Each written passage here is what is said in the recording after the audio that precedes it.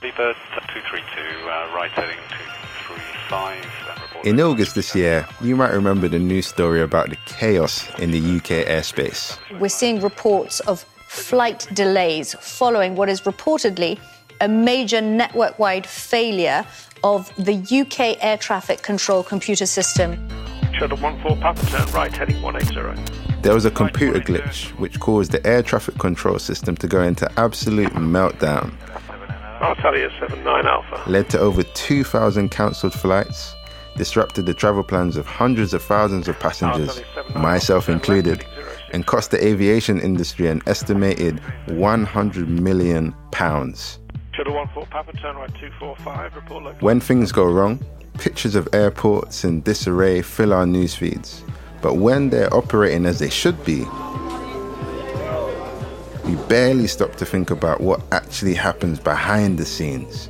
Because airports are like miniature cities, and it takes a lot of engineering to keep people, planes, and possessions moving through them smoothly. I'm George Amathodon, and you're listening to Create the Future from the Queen Elizabeth Prize for Engineering. And today, we're looking into the engineering behind airports and the innovations that are on the horizon to keep us flying into the future. This stuff is no longer a thing of our dreams. It's no longer this utopia that we used to imagine when we were kids. No, like this stuff is actually happening. My guest today is Mohammed Taher. He's known on social media as the airport guy. And he's worked as an engineer at London Heathrow Airport for the last 5 years on everything from baggage, the runways, and even air bridges.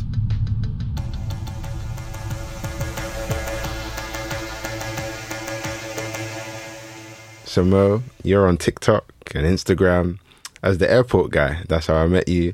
Can you please tell us a little bit more about what you actually do?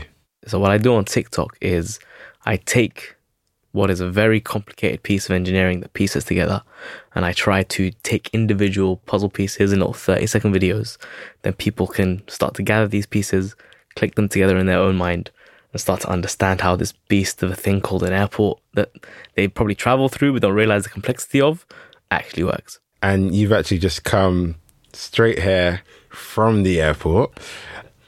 How is that experience now for you as someone that constantly works in there? Are you often critiquing it? Like, how does that work? So there's like two parts of me. There's like two voices in my head. There's the voice that's like, bro, you're on holiday. Enjoy the holiday.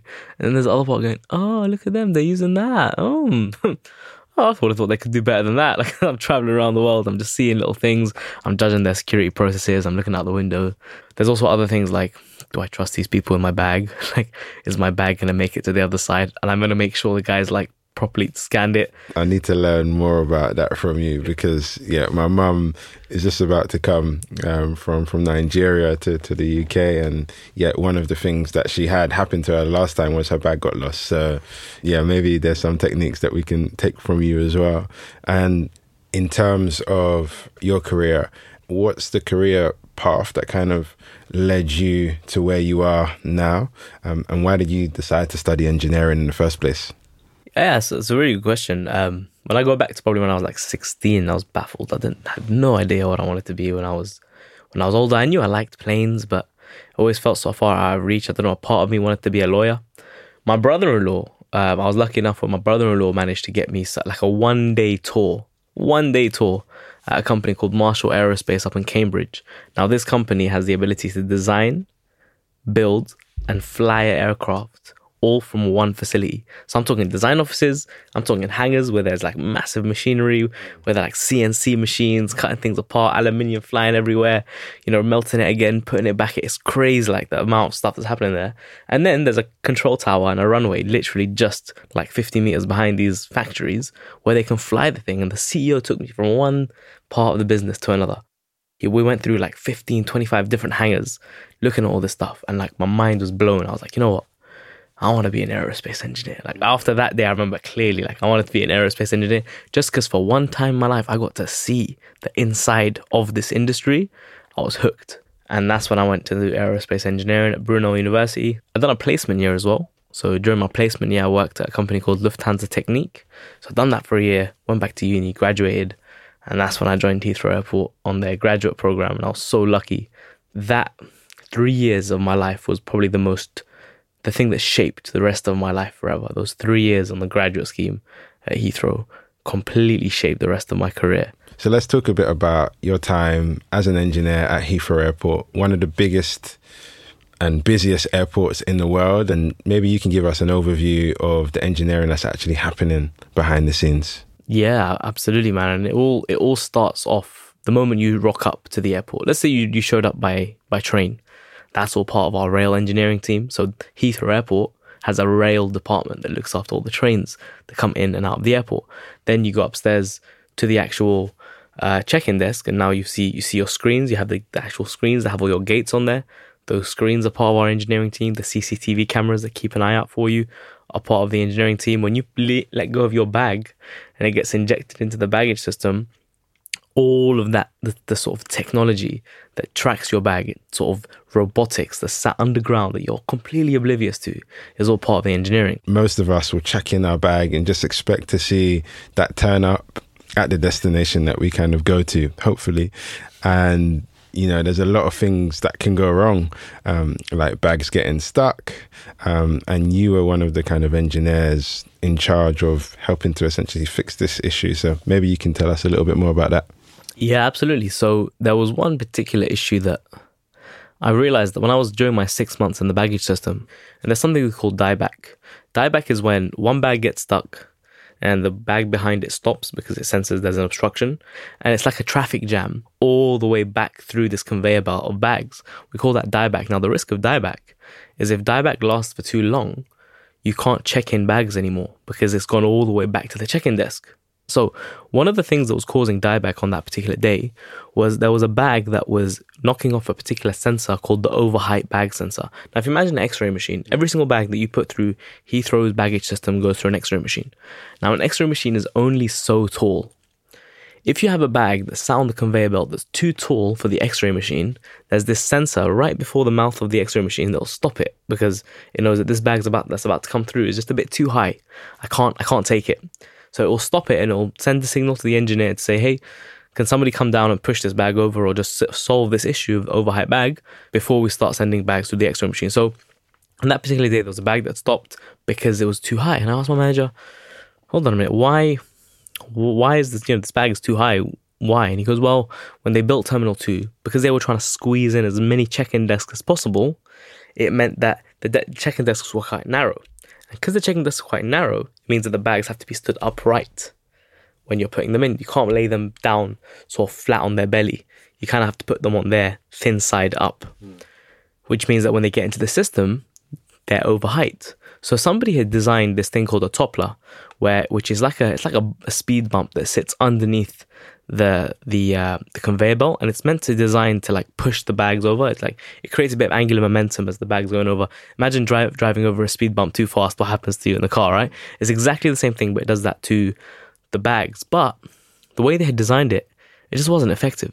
It really wasn't doing what it was meant to be doing because the bags were still being stood upright, even as they were going over this thing that was meant to solve the problem. So as this budding young engineer who's joined Heathrow Airport, I'm like, you know what?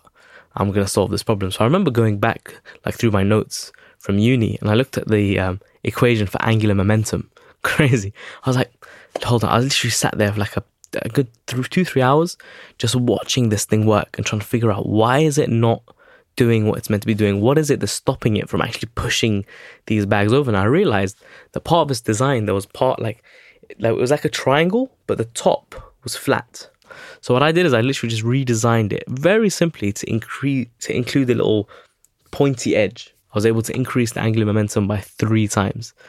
Just by that tiny little tweak, 3 times more angular momentum was being able to be created. So that toppler went from being about 65-70% effective to going to about 95-98% effective.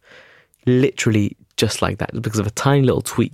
That's amazing. And I know from my personal experience on planes, not necessarily in the airport, what just one small tweak, can do, for this whole process in terms of efficiency small component I redesigned made Rolls-Royce, wasn't it? Exactly, within Rolls-Royce, made it 40% more efficient, and it's very, very small. So exactly the same thing, which is phenomenal, and it just shows where the crossover is as well. So, and that's amazing. So on the topic of baggage and trying to be as practical as possible, what's the one tip that you would give someone to maximize the chances of getting your baggage, you know, on a flight?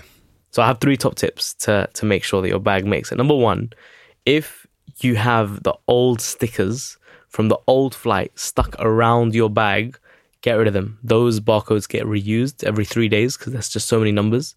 So there could be a chance that if that number is getting reused, it's a global system, your bag will get sent to a random country. So get rid of all the stickers and only put the stickers that are actually for that relevant flight, and try and get them on as many different angles of your bag as possible. Number 2, if you're checking in like a backpack or a rucksack, make sure there's no loose hanging parts. There's no strings, there's no straps, there's nothing that can get caught on something as it's traveling down a conveyor belt. Because if it does, your bag, like that conveyor belt will just keep churning underneath it. And if the bag's made of any material that, you know, it's literally like conveyor belt versus bag at this point, and the conveyor belt always wins. So don't have any loose bits hanging off your bag. And the last thing is, if your bag is even remotely round, don't check it in, because those round bags on an incline or a decline just turn into boulders, and they just cause havoc. Like they'll just start rolling, especially if they're shrink wrapped. Because you know the shrink wrap they do at the airport, it just turns into literally a boulder, and it just starts causing mayhem in the system. So yeah, don't do that. You know the aunties that buy like those bags. The Ghana from, like, must go bag is what we call it. But yeah, and then they shrink wrap them, bro. I've seen them like coming down a conveyor belt doing at least 15, 20 miles an hour. They're a hazard. Don't do that. Understood. And another engineering problem I know that you've worked on is to do with the visibility of runway lights. And I think you've brought in something for me today to actually speak more about it. So yeah, tell me what you've brought in and I'll describe it to our listeners, or you can describe it. I basically brought in 2 pieces of glass that sit inside a light fitting that sits on the runway at Heathrow Airport. Now, this glass is basically where the light shines through to actually get into the pilot's eyes. Now, the reason why I brought that in is because I bought one piece of glass in that it's probably been sat on the runway for about a couple of years, right? And you can actually see the damage on that light, right? You can see that there's so much damage on there. The reason why there's this much damage on there is because when a plane's about to take off and the engines go full blast, any piece of stone that gets sucked into an engine gets shot out the other side and basically turns into like a projectile and shoots at these glass. And it's like a bullet. Look, this is bad because the light that's trying to penetrate and come out, it can't come out through this. It's just too much damage on the glass. So instead, I implemented something called sapphire coated lenses. Now you can't see it, but there's a thin layer of sapphire on here, which means that even while this has been on the runway for about 1 or 2 years, look at how much damage there's on there. None at all. It looks completely, it looks as clean as it can be. Exactly, because sapphire is the second hardest material known to man after diamonds. And these, even if a piece of stone hits it, it just bounces right off. And what that means for the pilots in the sky, the clearer this glass is, the brighter they see those lights. The easier it is for them to identify the runway, the better it is for them to actually land the plane. Once I spoke, to put this all into perspective, once I spoke to a pilot who was saying, I was asking him, what's it like landing a plane where they don't really maintain their lights very well? He said, well, imagine trying to fly a plane into a black hole. At one point, it just all goes dark. You can't really see where you're going, but you're kind of hoping that there's a runway there. And that's part of the project that I done to improve our runway lights. In this example of, the sapphire and also the speed bump, you can see so much of the little small tweaks that you can often do in engineering in order to essentially improve the experience for whoever the end user might be, and how it makes life so much easier for different people as well on the journey. So let's talk about the future of airports. One of the many innovations that I've read about recently and we've known about for years is drones. And I know you absolutely love drones. These are tiny planes flying around, big planes essentially. Why would we need drones in an airport? So that's a very good question. Now, here's the thing. The world is moving towards a place where we're going to see more and more flying things in our skies. Now, an airport is already a place that's pretty regulated in terms of airspace, right? We control the airspace in drones. There's definitely a reason why you don't want drones at an airport. Because if that's a rogue drone that's flying around the airport, that can cause damage. If that gets sucked into an engine, that can be extremely, extremely dangerous. Now, to avoid having drones at the airport, there's particular technologies that have been installed that can actually track and monitor any drone activity that happens around the airport. And once you've installed this technology, it becomes a thing that can both protect the airport, but it also becomes the building ground for innovation that says, hold on, if we know exactly where drones are, we can actually control these drones. We know where they're going to be and we can actually predict them. What monotonous tasks are there that take place at the airport that rather than having a human being have to go out there and do like an inspection every single time, if we know the route they're going to take, we know the path they're going to take, and all they need is to have a sensor on there, why can't we just send a drone on an automated mission where we know that airspace is clear to go and basically complete an inspection task or complete a delivery or just do something at the airport? Might as well. So now there's a project called the HADO project at Heathrow Airport that is trying exactly that. So it's a massive project that brings together so many different stakeholders to see, hold on, what are the use cases potentially for having drone technology at the airport? Can we use it for deliveries? What kind of inspections can we do with it? Actually, if we were to think long term, could there be flying taxi drones that deliver people to the airport one day? So they come in on a little drone from Birmingham, and then once they're here, then they jump on, the big jet that then crosses the Atlantic. Now, here's the cool bit. If you can use and you can prove the use of drones at an airport, airports are basically like mini cities within themselves. So if you can safely demonstrate that you can use drones in an airport, then you've safely demonstrated you can use drones in any city to do any task. So it's kind of a massive tick in the box that would mean we make a huge leap forward in using drones in day-to-day operations in life. Something we've also has been a big topic for a lot of people and in a lot of companies as well is the future of airports being kind of electric, or electric flight, and kind of looking forward into the future. There's a lot of kind of excitement that we could have these aircrafts essentially on our runways as well. And I'm super interested in that. I do a lot of work within the kind of electric space at the moment. Tell me more about kind of your aspirations and, what you've seen in terms of what the future could look like at airports with that. One thing that I've sort of had exposure to is the challenge of actually bringing that much infrastructure into an airport, because infrastructure is, people take it for granted. Let's say a company wants to introduce a massive fleet of electric vehicles. To do that, you need to introduce electric charging points. And to introduce electric charging points, you need to then build substations and actually get power from the grid and make sure that power is, you can actually charge the, the roads, electric vehicles. Exactly. Like there's a huge amount that needs to happen just from an infrastructure perspective to actually create the electrification of aircraft. That doesn't mean it's not possible. Everything is possible, right? And actually, like you, I'm excited for what that future could be. Probably, I'm not sure when we're going to see, if ever, we're going to see a flight from like London to New York, which is fully electric. Maybe.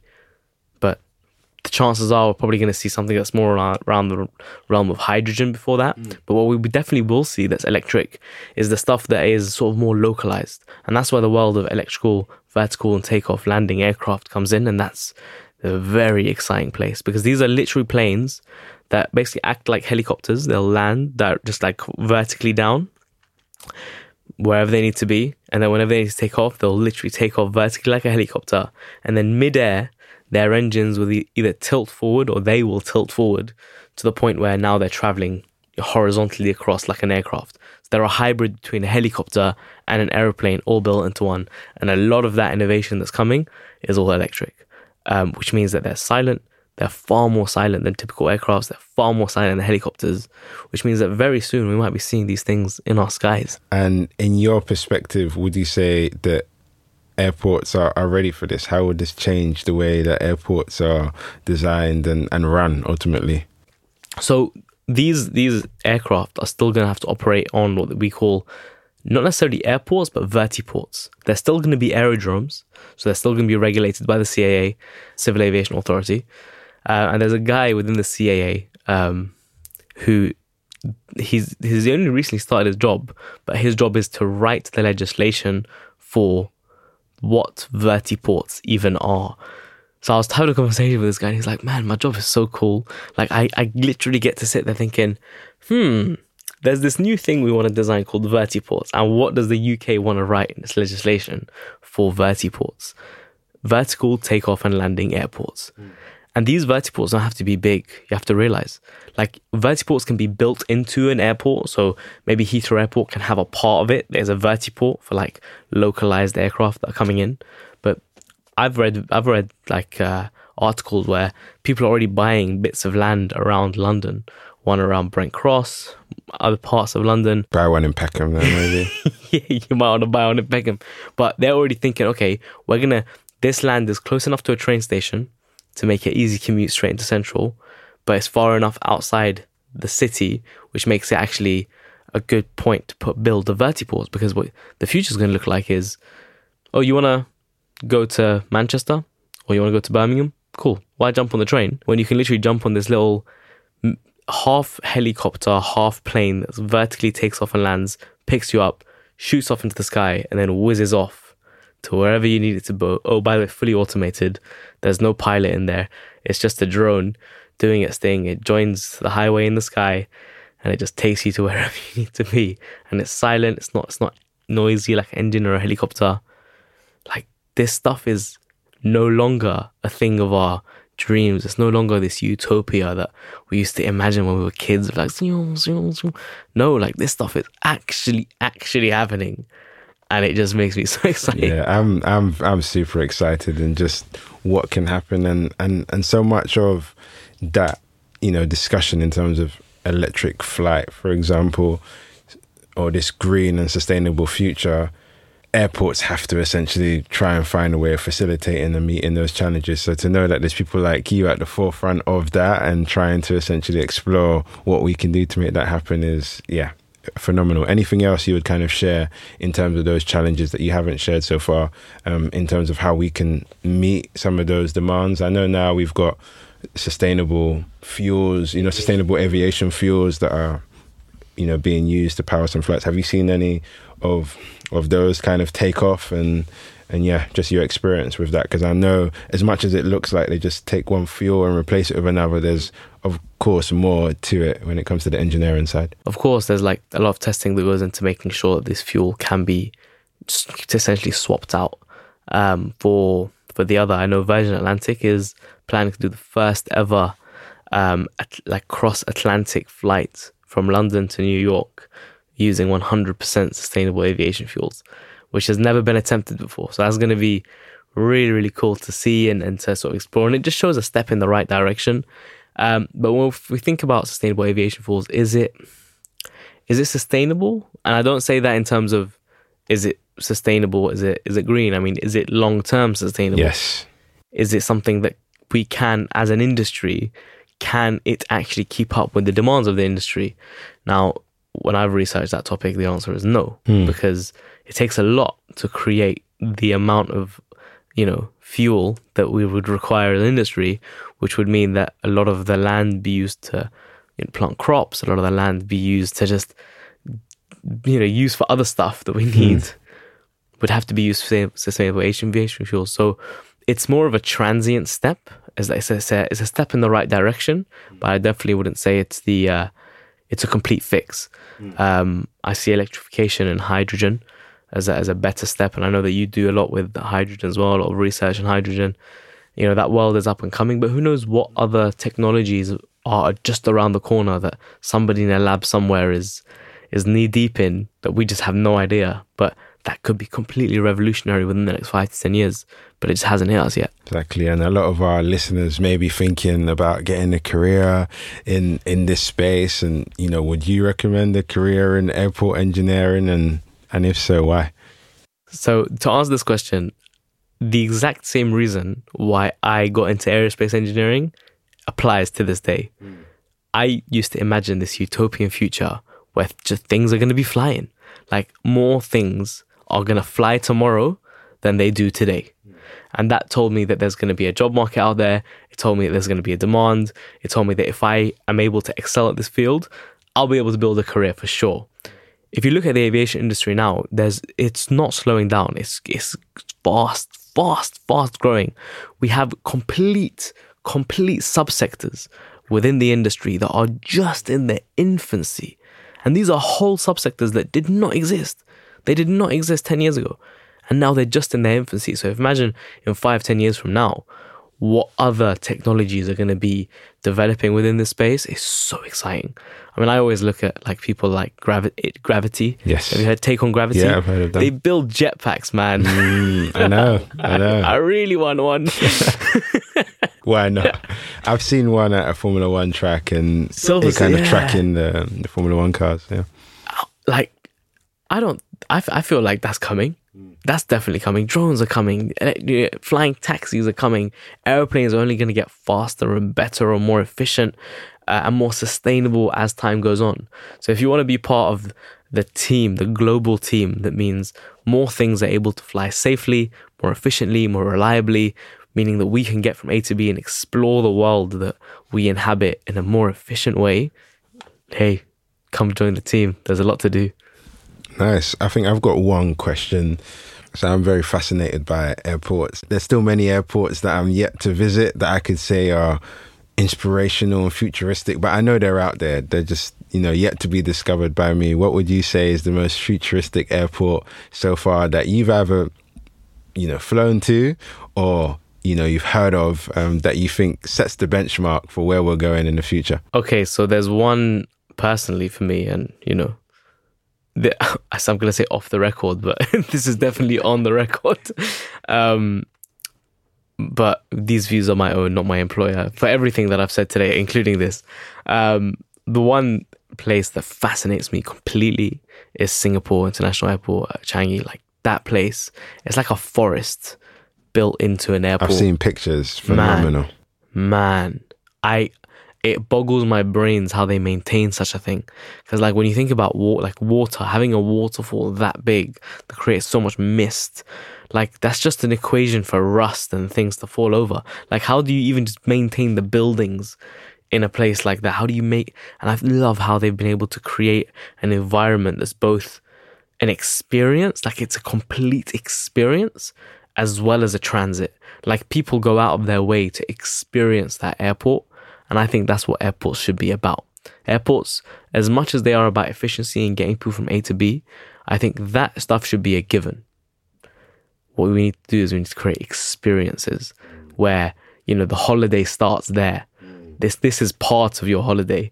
It's not like, oh, we're going to get you to your holiday. No. The moment you set foot in this building, the holiday has begun. And that, when I look at Singapore Airport, it just looks like a holiday destination in itself. I saw a picture only a few weeks ago, and that's exactly, I just thought, if I can just go to Singapore Airport, I think I'll be happy. I don't even need to see the country. I just need to go to the airport, and hopefully, I think that's what the future of airports should be. And I hope, we can see much more of that in the years to come. So, Mo, thank you for joining me today. Been a phenomenal guest, and I'm excited for what's to come in your journey, but also for the future of airports. So thank you for joining me today. Absolutely, man. My pleasure. Thank you for having me. You've been listening to Create the Future, a podcast from the Queen Elizabeth Prize for Engineering and Peanut and Crumb. This episode was presented by me, Georgia Mafidon, and was produced by Anand Jagatia. To find out more about the podcast and the work of the Queen Elizabeth Prize for Engineering, follow QE Prize on Twitter, Instagram, and Facebook. Thanks for listening.